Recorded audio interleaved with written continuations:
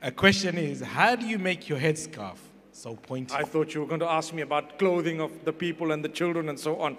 You're asking about my headscarf. I mean, it is very pointy. Well, you can try it out. Slice your hand, bro. MashaAllah. MashaAllah. It's just my sort of headbutt mechanism, you know. MashaAllah. May Allah bless you. Alhamdulillah. We had a lot of questions. Do you really want to know? Yeah, I do think you guys really want to know? Subhanallah. Okay, so it's basically a type of headgear. It's called a shimar, which is the Arabic of it. This type, the one that I've got on right now. And there is a little spray that you get, a starch spray that you get, that you spray on it as you're ironing it. And then you iron it so it remains crisp and it sits on the head correctly.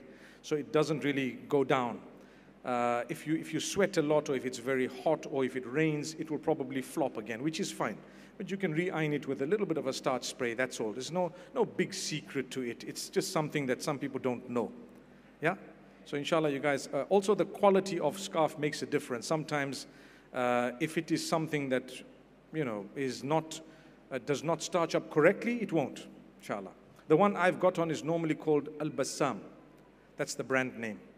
I'm not advertising for them, but it's just a fact, okay?